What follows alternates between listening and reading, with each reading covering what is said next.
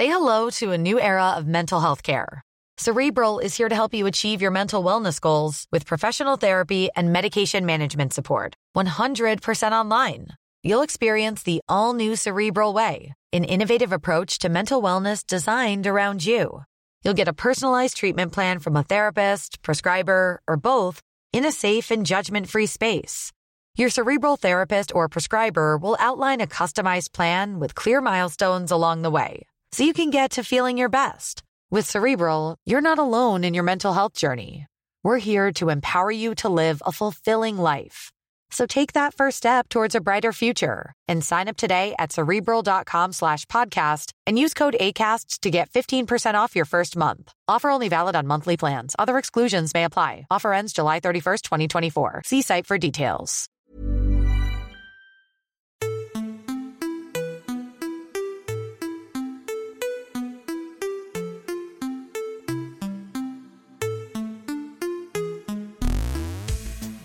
More from, well, me later as we discuss what it's like using Apple Pay. Welcome to Text Message. I'm Nate Langston. Now, normally this is the part of the show that Ian says hello, and I say that we're going to start with this week's picks from the UK tech news. But Ian is in bed with the plague. Or something ill. He's not very well. Poor Ian. Do wish him well on podcast@natelangston.com, of course. So this week we've got a slightly tweaked show. We've got a interesting feature about Apple Pay in which, in no small part, will I be basically interviewing myself. And we're also going to be talking to Andrew Hoyle of CNET.com about Formula E. He went down to Battersea where the Formula E, the electric Formula One, was taking place. He spoke to Richard Branson. He got to record some of the cars, and there's some really interesting stuff going on the tech side of Formula E, not least the ability for the most popular racers, that is racers, the humans, to gain a speed boost simply by having more Twitter followers. It's very controversial as far as I can see, so we've got a section about that coming up later. We've also got some of your feedback that we're going to get to. So still a pretty packed show, but not so much with the news.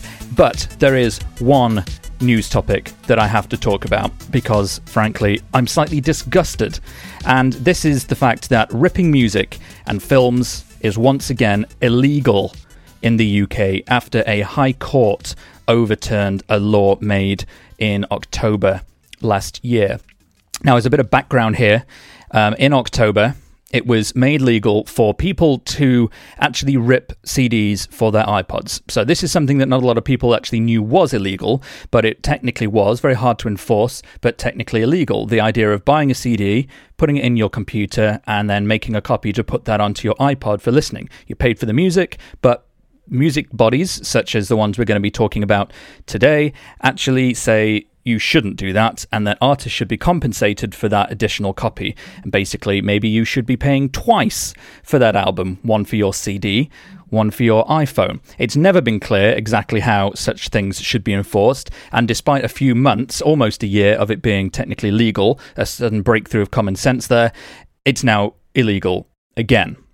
So, where does this put us? Well, it means that technically now, if you buy a CD, and I know there are some of you, and I'm one of them as well, it's illegal for you to put that on your iPod or your iPhone or your Android or whatever it is, and it's absolutely bonkers. Now, I've referred to a BBC article that came out a few days ago, and there's a quote in here from the CEO of UK Music, which is an industry body here that allegedly works to protect copyright holders and artists. And here's a quote from Joe Dipple, the CEO of UK Music. Can't get much higher than that. Joe says, "Last month, the High Court agreed with us that government acted unlawfully when it introduced an exception to copyright for private copying without fair compensation. We therefore welcome the court's decision today to quash the existing regulations. It is vitally important that fairness for songwriters, composers, and performers is written into the law. My members' music defines this country. It is only right that government gives us the standard of legislation our music deserves. We want to work with government so this can be achieved." And the Musicians' Union also took part in the action, according to BBC. Now, that's Joe Dipple, CEO of UK Music's view. And I generally aim to offer two sides to every discussion we have on this show, but this is a topic to which there is no suitable other side to discuss, as far as I can see. Decisions like this one are surrounded by a horde of misguided ideas and absolute ignorance, essentially. And it's actually baffling to assume that any family could even consider buying one copy of an album for their CD player at home and another copy of the same album for their iPod, another for each of their two children's iPods maybe, and maybe even another one for a spouse. That's the only way these artists are even going to get compensated, because how else are you supposed to give money from your machine or what have you to an artist or to a royalty collection agency simply through the process of turning a CD into an MP3 for your own use? I mean, even prior to the advent of digital reproduction that MP3s enabled, nobody would buy 5 copies of a vinyl or CD for every person in the house. There was a rule where blank audio CDs did come with a royalty payment to an industry body, but how would that actually ever get to the artists?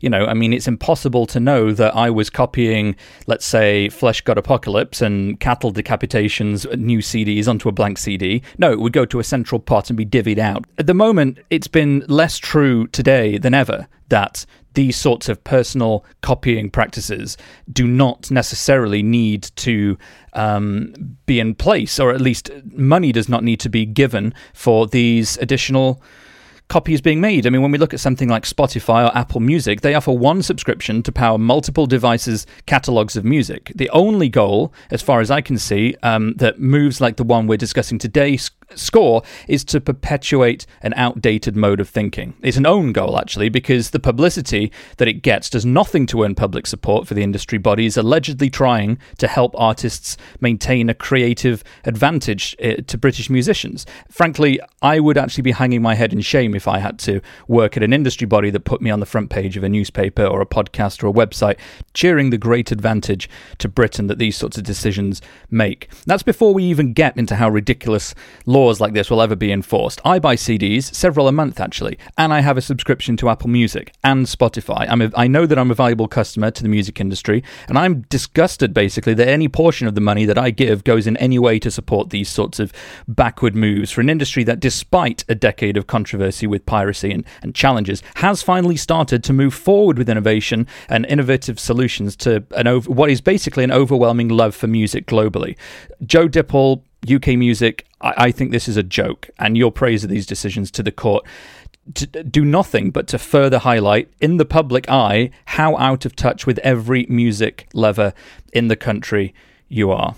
And I invite you to come onto the show to discuss it fairly. I would give you an entire episode just to this topic, in fact, because as far as I can tell, all decisions like this do is put Britain on a list of nations that deserve to be mocked. But anybody can get in touch, obviously. podcast@natelangson.com. Now, elsewhere in the news this week was Apple Pay, and I, for one, dearly enjoyed the number of websites and blogs that had first-hand, hands-on experiences of paying for things with a phone and a watch. And lots of photographs of wrists being placed near card readers. It was gripping, innovative stuff. Loved it. If anything, one of the reasons maybe why it is actually, if we're honest, so tedious is because the technology does seem to work pretty well. If it was actually difficult to use or came with huge numbers of problems, then maybe personal stories about what it's like to use would be a bit more interesting to read. But nonetheless, we had planned on doing an Apple Pay segment this week. Ian was going to come into town. We were going to have lunch and pay for things with Apple Pay, and it was going to be frightfully interesting to sort of narrate the experience. Now, he didn't, but that's not a problem because I came up with an innovative solution. It's groundbreaking. We are going to try an experiment now with a live interview of myself in the past using Apple Pay. So, without further ado, over to me, who I believe is walking through London's Finsbury Square on my way to buy lunch. Actually, no, I'm on Moorgate. Well, at least the lunch part was correct. I found somebody who has got an Apple Pay bank, or a bank that actually supports Apple Pay, and I'm en route to Starbucks. going to pay for what I can only assume will be a sausage or bacon-based piece of produce. Now, walking through the door, so far everything is exactly the same as I was expecting it to be had this been done with cash. Now let's see if this changes the selection experience. He has picked an all-day breakfast butty. So far, nothing has changed. This is exactly as we would be expecting. Just waiting to be served now. So the phone has just come out. He's now loading up Passbook. You can see on the screen an image of a credit card, a virtual credit card. The message says, "Hold near reader to pay." Slightly premature. Sausage has not been heated yet. We still have a cold sausage, but the phone is ready. Hi. Hello. May I pay with this with Apple Pay, please? Yeah. We've confirmed that the staff do indeed know that Apple Pay exists. They are ready. We're moving towards the till now. Yes, please. Okay. Finger is on the print reader. Oh, the card has been read okay. And that's it. $2.99 is on the screen. Pay has been completed. No, thank you. That was remarkably simple. Last transaction, London, England, just now, £2.99. So it doesn't tell you what the product was, but it does tell you that it was spent. So that took absolutely no more time than using a card. I suppose that is as advertised. I was expecting it to be more complicated than that. Some faffing around, experimenting with different types of fingering on the button, but no, it just took place. And you hold it as you would hold a card. It's in the same area. Yeah. Well, it's a bit of an update. Done. Here comes the food. What a great day. What a great day for England, and there, of course, for the world. Process completed. Minimum of fuss. Have to say that was almost tediously predictable. It worked fine. No faff, no fuss. And now my friend here is nourished, or will be nourished. Cash not required. Thanks, Nate. Me. Now, I know Ian was going to join you for this shopping trip initially, but he is poorly, hence me needing to interview you about this. So, how was the experience overall? Did it feel different? No, not really, no, actually. I was sort of expecting it to be a bit more of a faff, a bit more pressing around different buttons and selecting card, and the reader not accepting the card, or confused staff, which I found once in Boots. You have to ask them if you want to use contactless, and they sort of fluster around trying to work out how to enable it, so you end up taking more time just to get them to accept contactless than it takes you to put in a PIN. But it was actually fine. He did get his sandwich. He paid with his phone. I mean, that was the intended result. That is what happens. Does the food taste any different? No, it was still a sausage-based sandwich. Nothing changed there. Nothing remarkable. Fair enough. Have you or anyone you've seen been using the Apple Watch to pay for anything yet? That's a good question. No, sadly not. I was actually going to use it to take the tube in. I've seen a lot of journalists writing enthusiastically about paying money from the wrist instead of the fingers, so I wanted to experience the thrill firsthand. Or first wrist, if you will. I certainly will. Okay, well, thanks, Nate, and I hope the rest of this section continues with this fantastic continuity, and I remember what you're going to say next. Oh, I'm sure he will. Thanks. Let us know if you've been using Apple Pay, podcast@natelangson.com. That is where you can get in touch and let us know, what was it like paying for things with your wrist or your iPhone?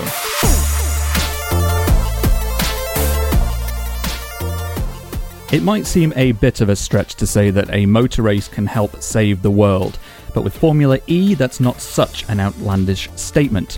The new race series, held on the streets of cities around the world, uses cars that look almost identical to the vehicles seen in the globally popular Formula One series, but are powered entirely by electricity rather than petrol. Well, those were the words of Mr. Andrew Hoyle from CNET.com in an article titled "How Formula E Can Overtake F1 and Help Save the World." Strong words, Mr. Andrew Hoyle from CNET. Strong words indeed, but true words. Yeah, so I wanted to talk a little bit about Formula E because you did this fab feature a couple of weeks ago, and I heard a lot about it on CNET's podcast that you co-host. And I was also particularly interested to hear about a particular aspect of Formula E that I think has something in common with things like pay to win in games, micropayments, all sorts of things coming to the racing world. But first, with your permission, because you went to Formula E and you recorded some Formula E vehicles, I wanted to hear what Formula E electric cars sound like. So we've got a clip that you recorded. Here it is.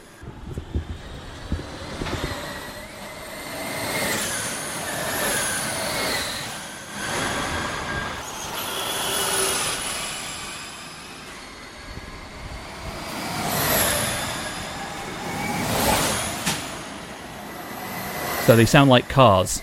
Well, they sound like sort of... I think they sound really cool. I think they sound kind of what future cars people thought in the 80s would sound like. Something like the Jetsons. Yeah, something that you're very futuristic and very different. I mean, certainly it's very different from that ear-splitting whine of typical F1 cars. So what is a Formula E race like? I mean, in person. Obviously, it's electric cars. That's kind of the whole point. So there's probably this air of futureness, like we're getting away from fuel, we're not burning fossil fuels and destroying the planet to race. But what's the atmosphere like? Are they the same people that go to these things? Who's involved? I think very similar, yeah. And it's one of the main benefits of Formula E is that they're actually bringing this into city centres. So the London race was actually held inside Battersea Park, which is right in the centre of the capital, which is brilliant because it means that people don't have to drive sometimes, a couple of 100 miles to go to a dedicated racetrack. I mean, I had to drive halfway across the continent to go to Le Mans, of this dedicated racetrack in France. You don't have to have that with this. You don't have to drive to Silverstone, which is, I'm not even entirely sure where Silverstone is, but it's quite a way away. And so it's really exciting. I mean, people who live in London and families and schools and things can come along and see this.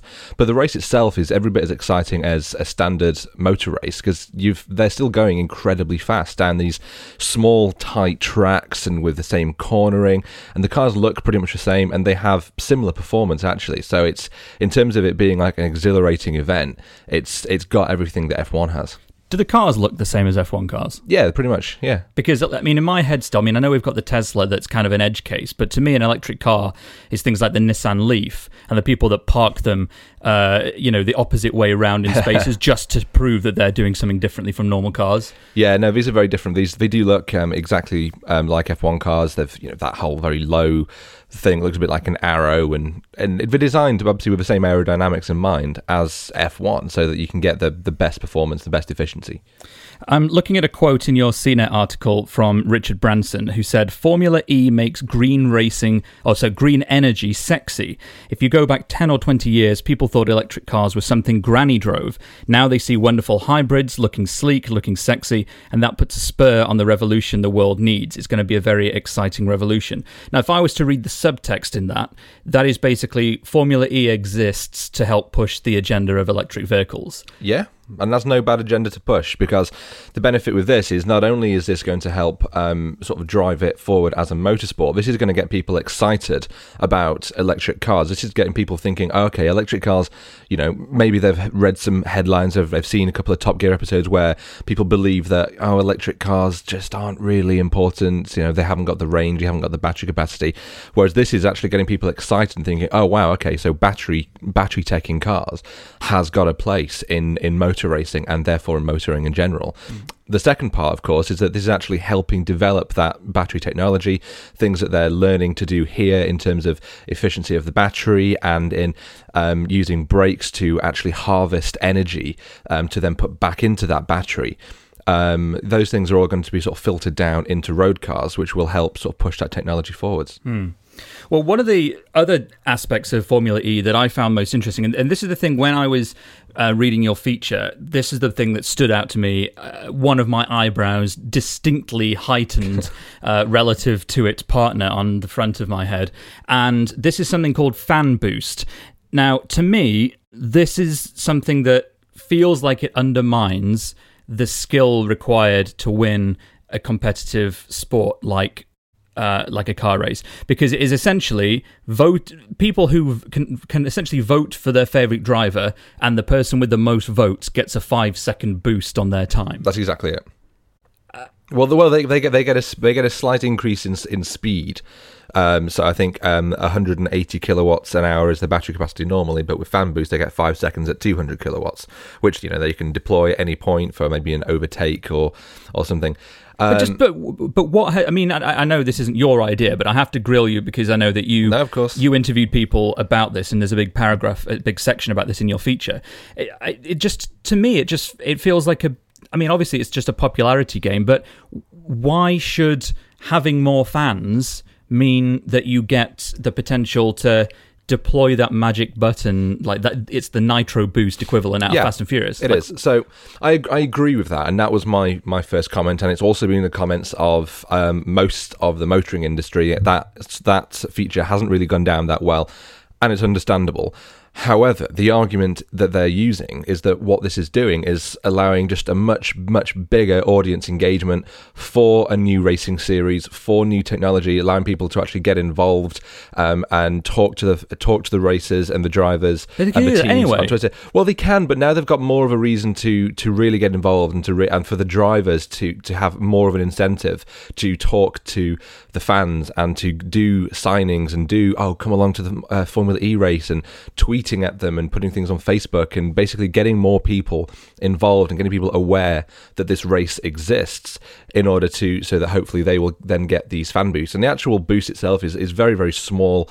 It certainly won't really change the outcome of a race. You say that, but I mean, these are races that are, they have partners from, people like Tissot and Swatch and stuff for timing that are measured in fractions of a second because those fractions can matter. I mean, in that context, that 5 seconds of potential additional speed could make the difference, if not between winning and losing, could be in the difference between second and third place. Yeah, which can be huge. I mean, in the gaming, I liken this at the beginning of this segment to something out of the gaming world, which is pay to win, which is something that's always really controversial in competitive games online, not so much single player games, but ones where you're playing against other people, where essentially, if you're happy to pay for, more powerful spells or, bigger swords in a game, purely by just throwing cash at the developer, then you get a competitive advantage over another player, and it's always a controversial move. Gamers generally tend to frown upon these things because it looks like a money grab.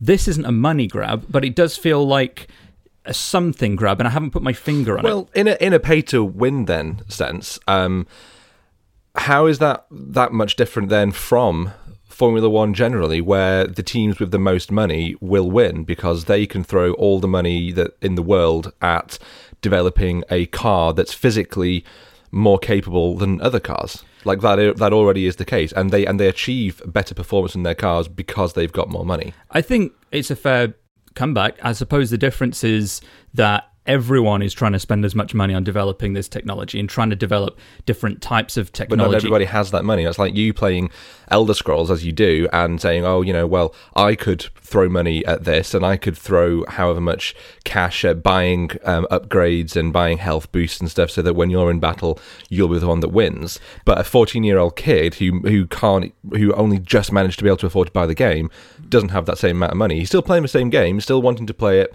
just like you, but there is that money difference there, and there is that in F1 too. At the end of the day with this is not something that's going to stick around. Fan boost is not going to be forever in their racing series. They've already said that. It was sort of a short-term publicity stunt, absolutely, but that's no bad thing to try and get people involved in this at an early stage, particularly something when it's already in the cities. They're trying to bring people to this to get excited about something. And I think actually something that has the noble cause of driving forward electric technology that will be the thing that helps our planet survive in the future. Fine, great, do what you need to do to get people involved. Fair enough. Well, I mean, it's good to see. This is something that's happening in the UK. Obviously, that's the reason we're talking about it. This was held in Battersea, Virgin's involved. But Formula E has worldwide ambitions. I know it's been done in other cities around the world.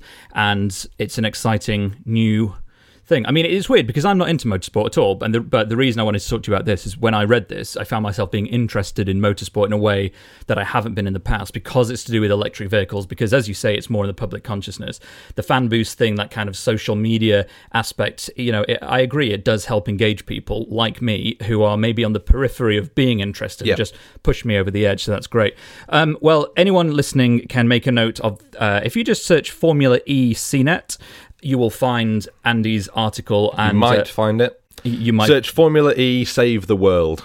Fair enough. That will find it. And there's some fantastic pictures in there and a hell of a lot more that we didn't get time to talk about today. Andrew Hoyle, cnet.com. Thank you very much. Thank you.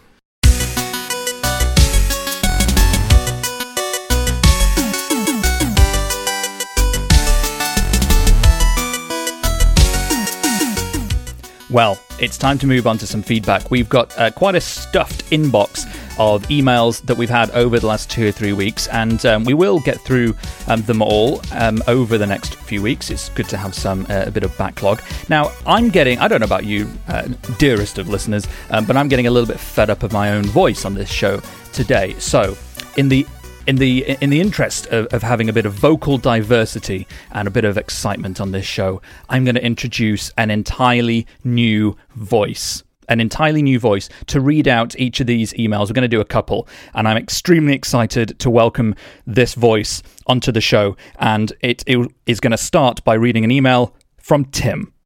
Really liked the session on Minecraft this week. As a dad of an 8 and 10-year-old, I can tell you my boys love the game. But what I find strange about it is the amount of time they spend watching other people play on the game through YouTube. And yet they learn an incredible amount through this medium. I'm pleased to see that educators and the various companies involved in education seem to be picking up on this finally. For me though, the best part about the game is the way it allows me to connect with my children. For many reasons, I don't see them in person as often as I'd like. However, having the chance to meet up with them for a virtual fishing trip or caving adventure from a hotel room after a hard day's work can really brighten up my day. Keep going with the podcast. I know you have many fans out there, Tim.